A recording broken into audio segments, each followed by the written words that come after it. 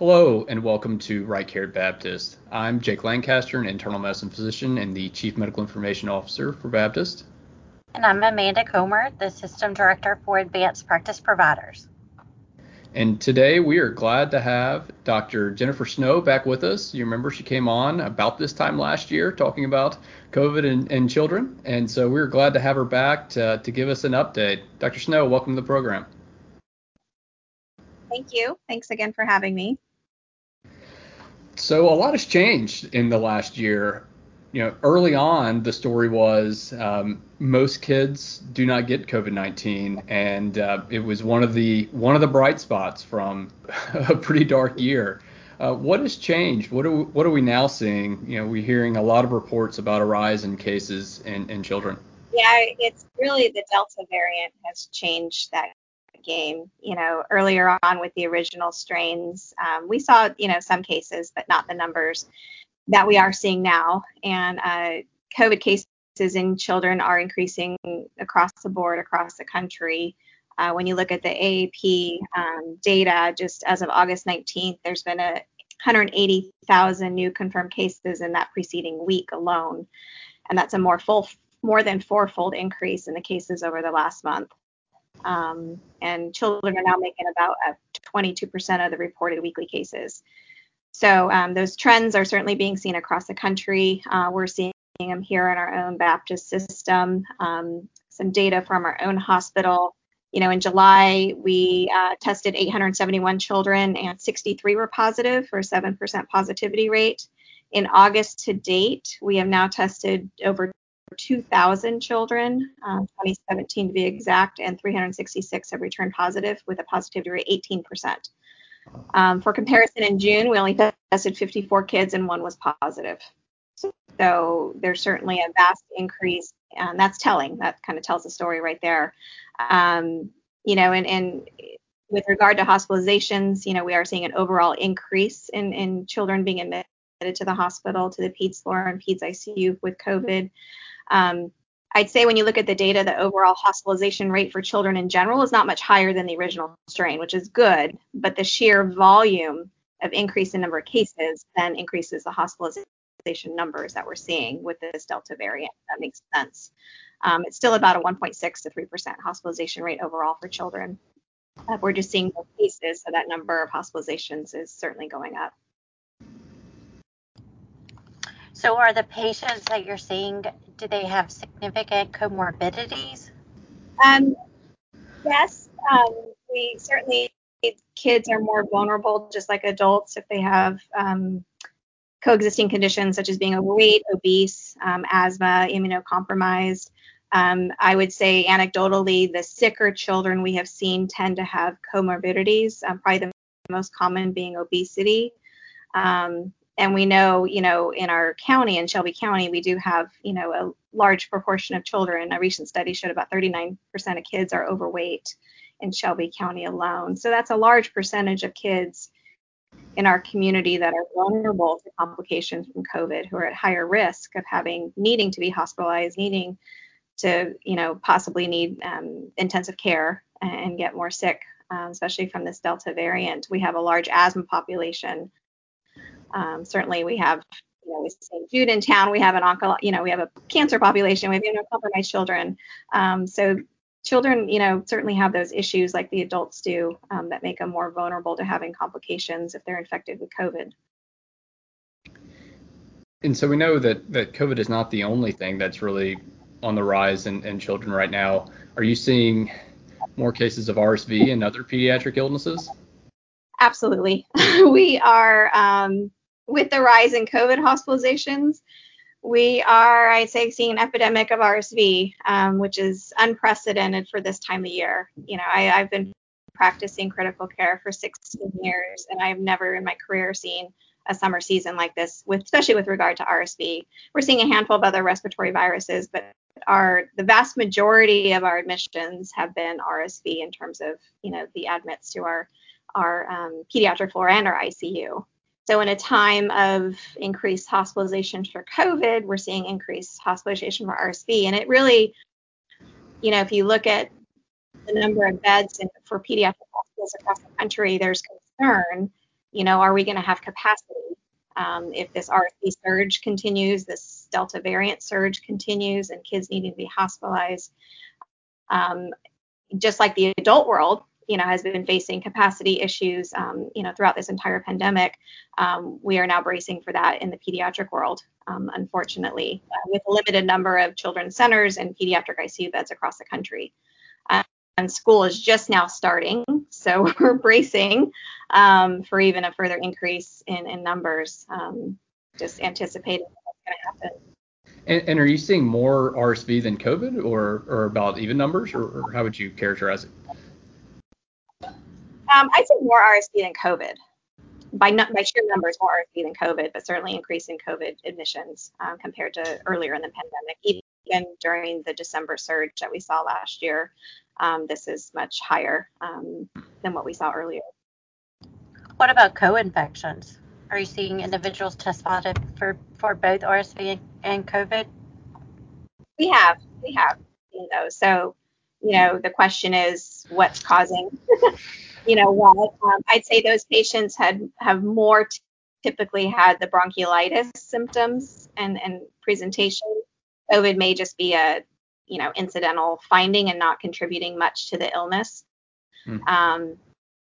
But we haven't had too many of those, but in the patients that we have had tested positive for both. But COVID can cause respiratory symptoms too, so it's hard to tease out. But we just do supportive care, and those children all did well. And so with seeing more COVID-19 patients in the hospital, has the treatment, I guess, for COVID changed in children? Is it the same as treating adults? What do you use? I don't really know much about it. Similar to the adult world, for mild to moderate infections, especially if they don't need to come into the hospital, it's supportive care.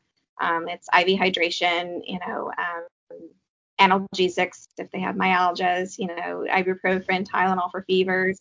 It's all primarily supportive care. If they get admitted and certainly need more supportive care with respiratory support, oxygen, all the way up to high flow nasal cannula, positive pressure ventilation. For those kids, we are in consultation with infectious disease using remdesivir for those kids with more severe illness. In the kids who are hypoxic, we are following the adult protocols and using dexamethasone for those patients who come in hypoxic. We have used tocilizumab, the IL-6 monoclonal antibody. We have had to use that in consultation with infectious disease for those patients who are refractory, worsening, not on dex, on remdesivir, and we're stepping up the therapy to those patients. Not in vast numbers by any means. That's far and few between, but yes to dexamethasone, yes to remdesivir for those patients who require it in the hospital. So as you mentioned, schools are reopening. So what can we expect? And then also, what can we do? It's a hot question right now. With the Delta variant and knowing how easily it's transmitted and how contagious it is, we're going to see cases happen in schools. I think we have to face that reality. Last year with COVID in schools, the transmission rate in school was actually not deemed to be found significant in school settings. It was more in the community. But with the Delta variant, there's concern for, aerosolization of particles. It's much more transmissible. The viral load is much higher.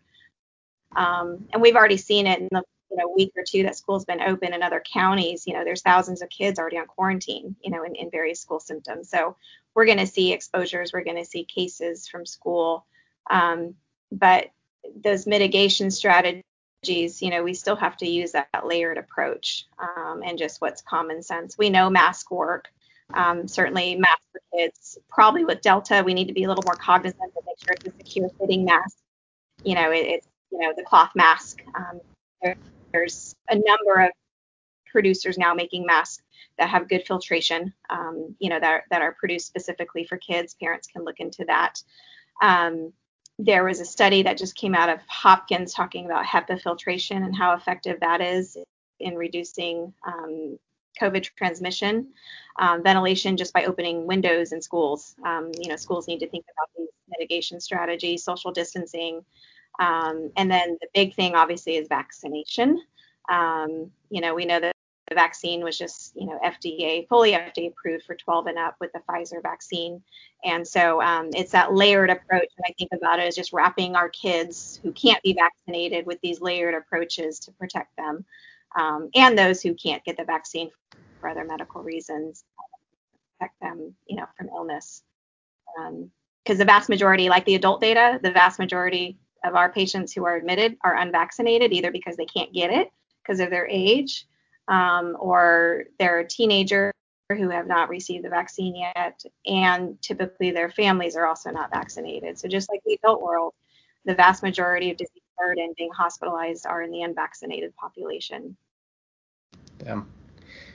One of the hot topics last year at this time was a disease that we saw cropping up called MIS-C. Can you remind the audience what this is, and are we thinking we're going to see more of this? Yeah, it's a multi-inflammatory syndrome in children. It's a post-infectious immune phenomenon that we saw specifically in children. There are a few cases in adults, but it's this condition of massive inflammation that can affect multiple systems: the heart, the GI tract, sometimes the lungs, the kidneys. And so we use immune therapy, steroids, IVIG to treat it. It typically happens, you see the condition crop up in about 4 to 6 weeks after an active COVID infection or exposure to a family member or someone who was known to have COVID. It very similar to Kawasaki in terms of the symptoms that you see: conjunctivitis, rash, oral mucosal changes, vomiting, diarrhea, flu-like symptoms.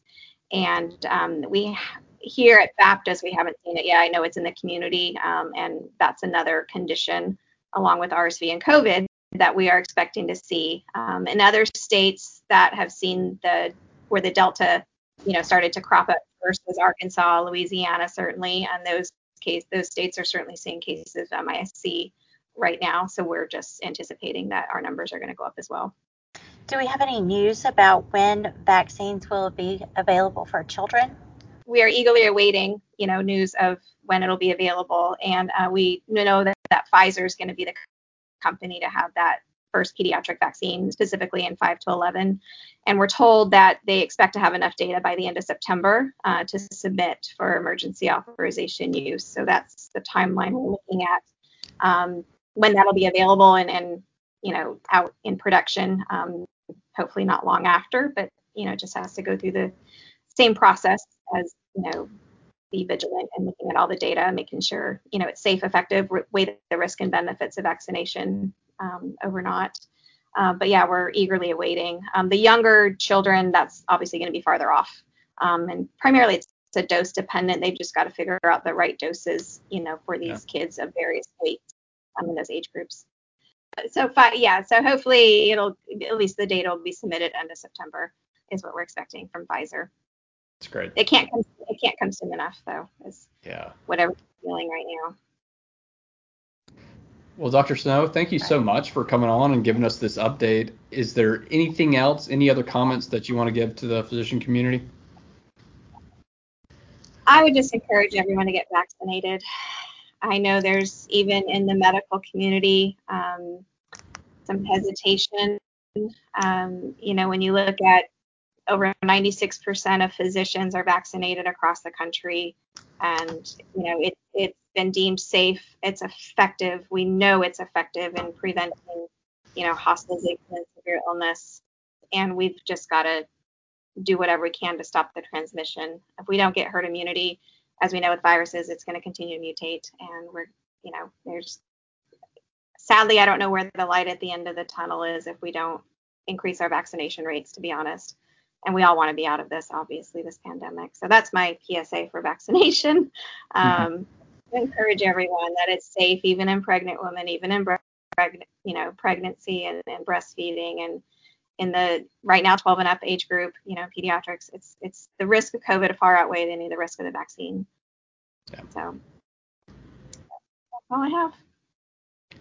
Well, thank you again, and thank you everybody for listening to Right Care at Baptist. Remember, if you follow the link in the show notes, you can redeem CME credit.